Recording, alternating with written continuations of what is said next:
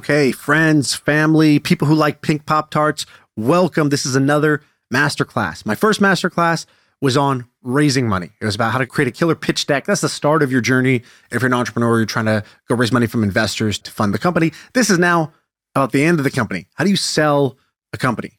Ben asked me to do a masterclass. He's like, hey, can you record a masterclass today?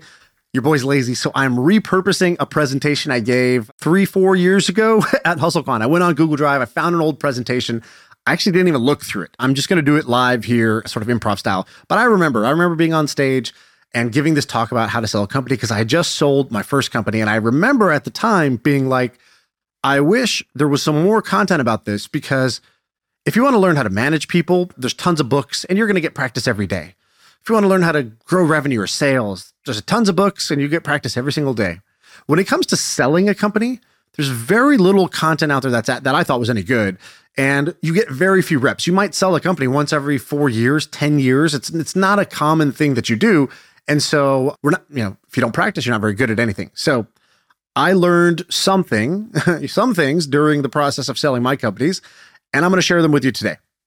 So let's see what I was thinking 4 years ago. The only thing I did was I removed the HustleCon banner at the bottom and I put a new logo there because it said HustleCon 2019. I thought that would not look so great. So let's jump in and hit the first slide. Here we go.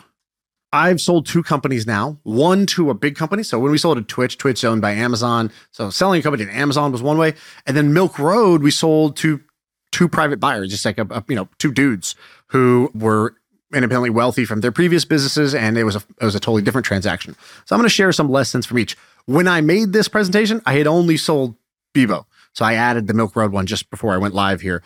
But the rest of the presentation, I didn't add any lessons. So let's see if I've learned something the second time. I always start with this when it comes to selling a company. This is a picture of a foot and a dog, and it is the first picture ever posted on Instagram. Kevin Systrom, the founder of Instagram, he posted this right when Instagram went live, and today it's this iconic picture of this is how it all started. And, here's the guy himself, Kevin Systrom, looks great, power pose, got the white sneaks. And if you're Kevin Systrom, you got a dozen employees, you make $1 billion, everybody loves you, right? Because you've built the hot thing and everybody comes knocking at your door, right? If you ask Kevin Systrom, how do you sell your company? He'd say, well, you got to create, a sensational product, and then people will just come and offer you $1 billion, right? Like that would be his experience. My experience was very different.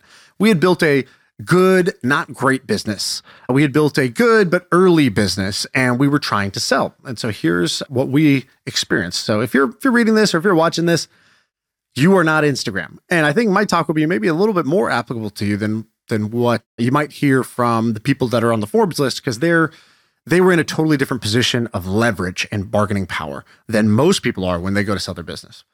This is you. You've tried, you've pivoted, you've hustled. It's not working, or it's kind of working, or it's working, but you're just tired. You're ready to move on. And this is a very common thing entrepreneurs get to. And when you're here, it's okay to think, where should I go? I've been there. I felt it myself. And this advice I heard all the time was, great companies are bought, not sold. That sounds pretty cool. It's a nice little fortune cookie. But remember, you're not Instagram. And so great companies are bought, not sold. I think that's true. But most companies are sold, not bought. That's my contention, at least. And that was my experience. We sold the companies more so than we just immediately got bought because we were just crushing it beyond belief, like you see when, huge companies get acquired. Here's a headline from when we got bought. This number is incorrect, which just shows you don't believe everything you read in the media. I don't know where they got that exactly, but yeah, we sold for 8 figures, but not like that. And sales, it's weird when people come up with these numbers too, because it's like you get cash up front, then we got the signing bonus, you get stock, then the stock price changes. There's all kinds of ways to sort of like manipulate sales numbers. But let me go back here. When you got started, you thought this is going to work. And this will be big if it works, and I can do this, and I want to do this more than anything else. That's typically the mindset of an entrepreneur when you start. And the reason I say this is because the first thing when it comes to selling your company is figure out, do you even want to sell? That's why I started here. Do you even want to sell? Because when you're in this state of mind, no way you would sell. Why would you sell? This is going to work. It's going to be huge. I could do this, and I want to do this more than anything else. That's how you should feel when you start a company. Hey, let's take a quick break to tell you about our sponsor. Finding a service solution that keeps your customers happy can feel impossible, like trying to remember the name of that guy you literally just met at that networking event. And HubSpot Service Hub can help. So with the service solution part, at least it makes it easy. It brings service and success together on one powerful platform with an AI-powered help desk and a chatbot to handle your frontline tickets so you could scale support and drive retention and revenue. Visit HubSpot.com/service to learn more. And then you have to check in and say, all right, year 7. And try not to check in on your most frustrated day, but you want to say, do I still believe this is going to work? Do I still believe this will be big if it works? Do I still believe I can do this? And do I still want to do this more than anything else? When we sold our first company, we had hit this, all of them kind of were true, except for this will be big if it works. I thought we might have a medium-sized exit the first time. And that's why I decided, well, let's sell now versus play this out for 4 more years and hit a medium-sized exit. Yeah, it'll be multiples more than what we're at today, but it still requires 4 more years and time is so precious. With Milk Road, it was more of the last one. I want to do this more than anything else. It was actually working and I thought it could be big, but my brain was wandering to new ideas, new things, and I was loving doing the podcast so much. Is this the one thing I want to wake up and do every day and focus on with laser focus? Yes or no? So these are the questions you got to ask yourself. Say, are these more true today, less true today, or at the same as when I started? And that takes you to this point, right? When should you sell? So if you get a great offer, cool, consider it. If you don't believe in the business anymore, well, maybe sell the assets. Because if you don't believe, you're not going to really take massive action. You don't take massive action, you're not going to get any results. And then you'll just reinforce your belief. Like, see, I knew it. I knew it wouldn't work, right? So belief is really, really key. And lastly, the common case is you just don't want to run the business anymore. You prefer to exit versus hire an operator, and you're ready to move on and do other things. So 3 moments where you might sell. Who do you discuss with? I just wanted to put this up here for a second. So talk about it with yourself and maybe some mentors, but then yourself and your partners, yourself and your co-founders. It's really a lot of conversations in your own head, which is why managing your own psychology during a sales process is the number one most important thing. It's what helps you be good in negotiation. It's what helps you get people across the line. It's what helps you, stand up and operate every day while you're also trying to sell the company. It's very difficult to do that. So managing your own psychology is really important. And then there's a note about your investors and your team. There is a finesse you want to do with this. Some people believe, don't tell anybody until the deals are done. Some people say, well, no, I want to be transparent with my team. For me, I've always been on the be transparent with your team. But it does have drawbacks. People start to work a little bit differently when they realize, oh, we're going to try to sell this thing. What does that mean for me? Should I be looking for a job? What happens if we don't sell? Will I be rich? What's going to happen? And so I think discussing it with your investors or your team is something to be very careful about. I probably erred too much on the transparency side. If I were going to go play it back now, I would only discuss with my co-founders and I would not talk to the team until the deal is done. And so you want to create a little communication table. So your co-founders, you want to tell them ASAP, hey, it's time to explore options. I'm going to do X. You can help me by doing Y. Investors, you want to tell them and say, hey, we're going to explore a sale. Here's what I think it would look like. Employees, you might say, hey, we've been approached. We're considering it, blah, blah, blah. Here's the good news. Here's what it means for you. I wrote, you can put ASAP. You can say this, we're going to do this when the deal closes. You can say that we're going to do this when the deal's getting close to closing. You want to decide your timelines and create your communication table. Okay, now to the fun parts. How do you actually sell the dang thing? So who might buy you? You want to break it up into buckets of potential buyers because you're really going to run a sales process. No matter who you are, you become a salesman when it comes time to do this. So I would say there's 4 potential buyers. There's the unicorns, so high growth companies that might want to buy you to accelerate their growth. There's dying dinosaurs, so incumbents that might need to get fresh blood, fresh tech, fresh energy, fresh cash flow, whatever it may be. There's your adjacent companies, so your adjacent alligators. This is like, what's that game? Legends of the Hidden Temple. So you got the adjacent alligators. They're next to you. They might be peers or competitors that you merge with. And the last one is talent farms. This is just go sell to Google and they just want talent. So they don't care about your company or your market, but they just want engineers. You have to also know the different roles. Who are you going to be talking to? So when you get bought, the other side is going to have an exec champion. So who's the one person that really wants this deal to happen? If you can't identify that person, ain't no deal going to happen. You should always know who is the person that is pounding the table on that side saying, we got to do this deal. Or, hey, come on, let's figure out a solution to that problem. Or, dude, just let's bridge the gap. Let's come up a little bit, right? You need to know who is the champion on the other side, identify them, and you're going to nurture that relationship. You got to know who's the company router, who's the person in the middle that can get you to the different people that need buy-in. Usually in big companies, it'll be corp dev, but in smaller companies, you might know who else it is. Maybe there's an admin person or assistant. Just who are you going to be able to reliably get information from and to? That's not necessarily the key decision maker. And then you got your deal doula. So this is using a childbirth metaphor. So if you're trying to birth this baby, a doula who helps you, remember to breathe, think about this, let's move to this position. It's going to help. Hey, we need to get water here.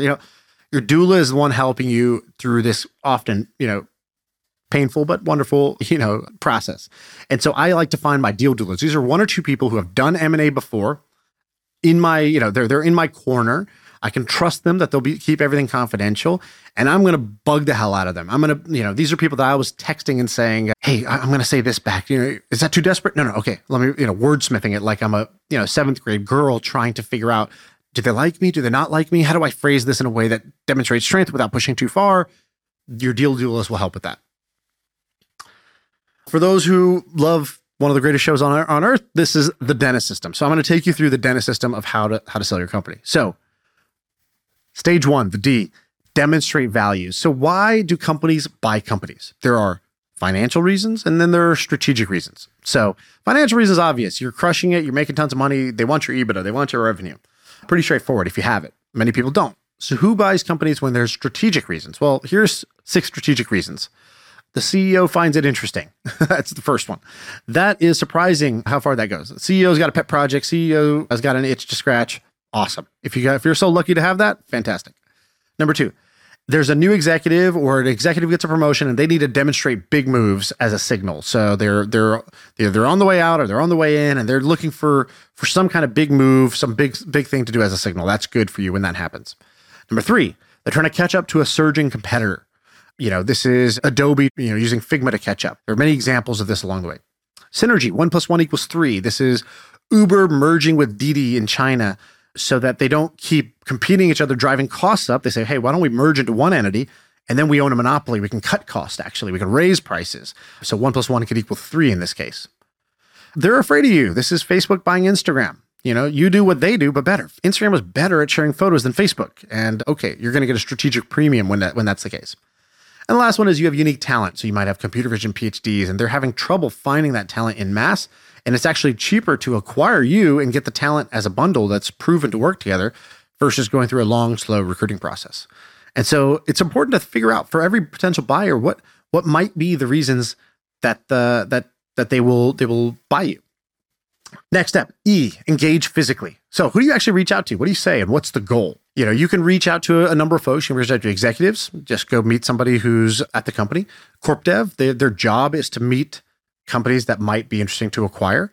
Investors might make introductions. When we were selling, I went to an investor who was an investor in Discord. And I said, hey, we got this thing. Discord might want to buy it. He said, let me email the CEO. CEO gets an email from their biggest investor. They're going to take it seriously. And then all of a sudden next day I'm in a meeting with the CEO and I'm pitching why 1 + 1 could equal 3. There's also advisors. What do you say? You say, hey, I want to discuss a partnership on how we might be able to work together. Hint, hint, right? Like discuss a partnership is the best way to kind of open the door. The more aggressive way, which I've done also, is, hey, we got an offer. We're considering our next steps. Maybe we're going to raise money or we have an acquisition offer. I would love to talk to you before we just go and make a decision. And they say, oh yeah. Come talk to us first. Don't just do it without, we want to take a peek under the hood. We want to know our options before we get in. Your goal here is just to get an in-person meeting. And so, use these 2 frames in order to get an in-person meeting. Now, what do you do if you don't know them? Well, you got to reach out. You got to reach out cold. Ideally, you've been building a relationship over time. This is the smart way to do it is you meet people in the company, you keep them posted with light updates. They see you, they know you, they see you at an industry event so that when the time comes, you can do this. You're not an absolute stranger approaching them. But I've done it as a stranger too. Usually when I'm a stranger, corp dev is the easiest way to go. Hey, let's take a quick break to tell you about our sponsor. It is a podcast that we want you to check out. It's called D2C Pod. It's hosted by Ramon Barrios and Blaine Bolus. It is brought to you by the HubSpot Podcast Network, the audio destination for business professionals. And this is a podcast about all things direct to consumer, D2C. It's e-commerce stores. It's how you optimize your brand. And they're talking with founders, marketers, and the platform creators about all kinds of things that you need to know for D2C. Website conversion, paid ads, Facebook ads, consumer trends, email marketing. If you want to know the stories behind your favorite brands, this podcast is for you. They did an episode recently about scaling creator growth and influencer incentives. I thought it's pretty cool. So check it out. Listen to D2C Pod wherever you get your podcasts. Next, N, nurture dependence. I'm covering some of the words here, but you want lust, not love. Lust is a high burst, immediate, like, oh, I see. It's like greed. It's like, oh, I want something out of this. Your goal is to tap into emotions. And when I say this, it's about clarity, not trickery. You're not going to manipulate anybody into buying your company. What you can do is frame what you're doing in a way that is maximally appealing to them. Something that taps into their desires, their dreams, their emotions, their pain points. And you need to trim the fat of your story so that you are the answer to that problem.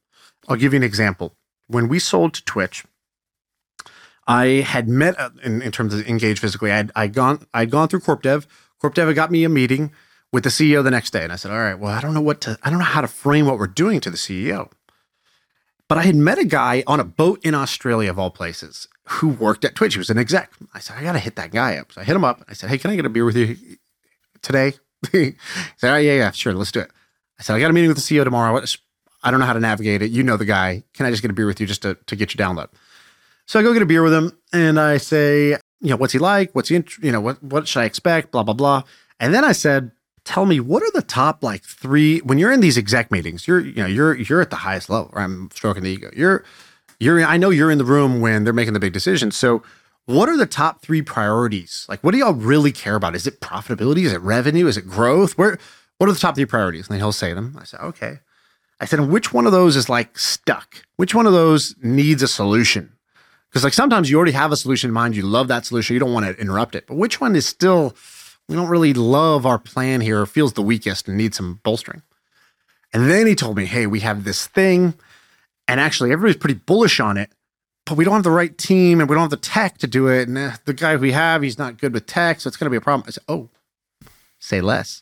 So then when I go into the meeting the next day, I say, we're great at doing this one thing. And I'm a great leader and I know tech. And we have the tech already built. And I have the team that built it. And so now I packaged my story as how I am the solution to their problem. Versus what most people do is they come in as a startup and say, here's what we do. Here's why we're great. Here's this other feature we have. Here's this feature we have. And oh, this guy says this. They're all over the place. And it's like, all right, good for you. But that doesn't tell me why I want you. So it's a sales pitch. You got to package yourself as the solution to their problem. Another way to say this, you need to find their pain, offer a cure, other questions that might be helpful. What initiative has the most juice or momentum or buy-in right now? Buy-in is like the best word with corporations. What has all the exec buy-in right now? Oh, they're all bought into this idea.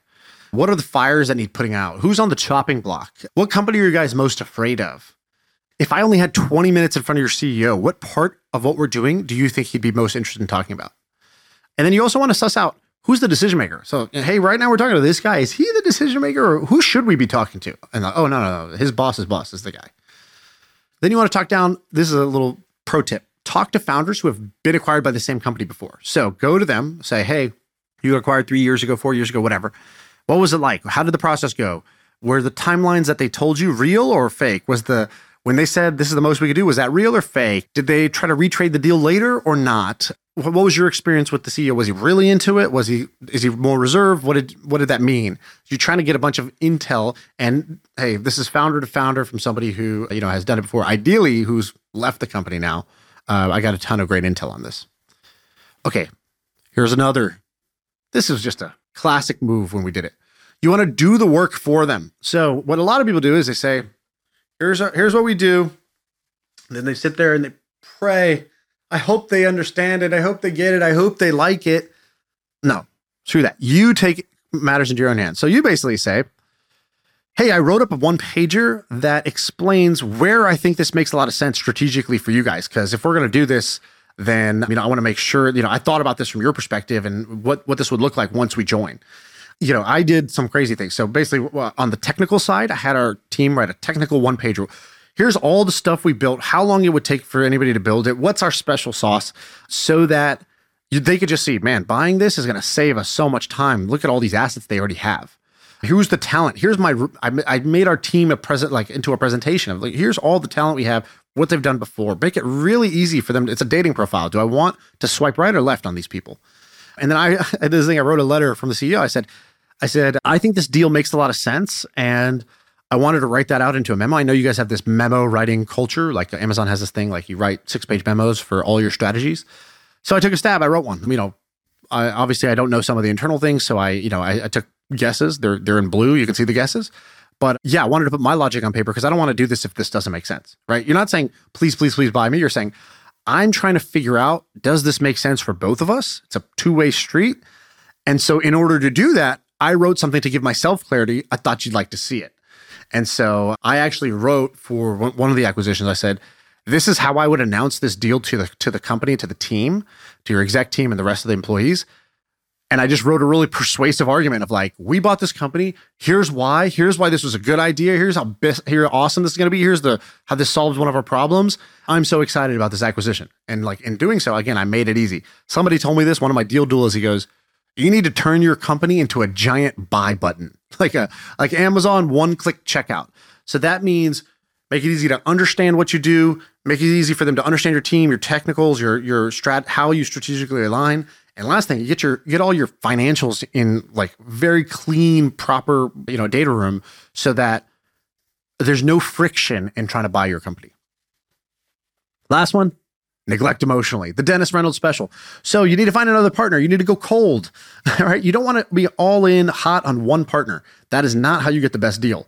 So you need to find multiple partners at the same time. You need to be negotiating these in parallel. You don't do one at a time. You start the process, you're starting conversations with 10 folks at once, 20 folks at once. You're narrowing it down. You're trying to get multiple offers in the same week so that you can tell them, hey, we got another offer. Sometimes you go cold a little bit, make them sweat. Not too long, don't push it, but it's not a bad thing. I also wrote leave breadcrumbs. I don't know if this made a difference or not, but I would like check in on my Instagram story. Like, I'm in Seattle. Oh, cool. I've never been to this cool office before. And like, they know, they're like, oh, he's at Microsoft. He's at Facebook. He's where is he? He's talking to our competitors. So, I don't know if that shit works, but it amused me at the least. It made me feel like I was doing some James Bond shit. All right. Last one, inspire hope.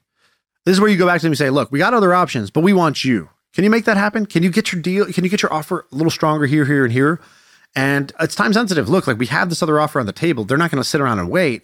So if you can get us something, we would like to work with you. We think you are the best fit. But obviously, bird in hand, this is a really good offer. And, I don't want to blow it for my team by sitting here hoping you guys come around. You need to use the leverage from one deal to get a better deal. And then you sell entirely. So you need to have your due diligence stuff ready. You need to make sure that the closing terms are clean. You need to get a good lawyer and a good accountant. Don't burn bridges because deals fall through and you may need to go back. So make sure you communicate properly, even when you say no to people. And do everything with sort of integrity and grace, because many times deals have fallen through. We need to go back. When we sold the Milk Road, it was somebody we had rejected last minute, but we didn't burn the bridge and they didn't burn the bridge. And we came back, later and we said, hey, still interested? And they sure were. And there you go. The advice I got here, my deal doula, was this is when you need to sprint the hardest. So normally an entrepreneur gets a term sheet. It's like they want to relax. Finally, look at this, the big number. I'm going to be rich. This is awesome. And they take a moment to relax. You can't relax here. This is where you sprint the hardest to close. You cancel everything else. You just spend all day following up with lawyers, data room, your accountant, making sure that all your ducks are in a row, solving any problems along the way. And lastly, celebrate. Make sure you celebrate. Very often, the whole process is so stressful that the main feeling is just relief. I think that's common, but you want to let that relief subside and then have the joy and the pride that you did something kind of amazing. Okay, remember some tips here. The great advice I got: birds fly, fish swim, and deals fall through. That's what they do. Just remember, deals fall through. That is completely normal for them. You can't get emotionally too high, too low. The second, deal momentum is everything. If you have a conversation going, the speed with which you follow up and you get them the materials and you move forward is everything. Momentum is everything when it comes to deal making. And last thing, one choice is no choice. If you only have one person that could buy you, one company that's going to buy you, you have essentially zero people that will buy you. You have zero leverage. So you need to have multiple choices. One choice is no choice. All right, that's it. That's the masterclass. Let me know what you thought about that one. Drop comments on YouTube. So that's where I read them. So go to YouTube, My First Million. Hit the thumbs up if you like this. Subscribe to the channel. We're over 200,000 subscribers now. That's amazing. If you guys like these, I'll do more of these. They're not easy to do these masterclasses, right? Like it ain't easy to drop these kinds of bombs. But if you guys like it, I will make an effort and I will try to do more of these until I'm all out of knowledge. And then I'll stop and just go retire. So let me know if these are worth doing, and your compliments fuel me to do more. All right, I'm out of here. I feel like I could rule the world. I know I could be what I want to. I put my all in it like no days off. On the road, let's travel, never looking back.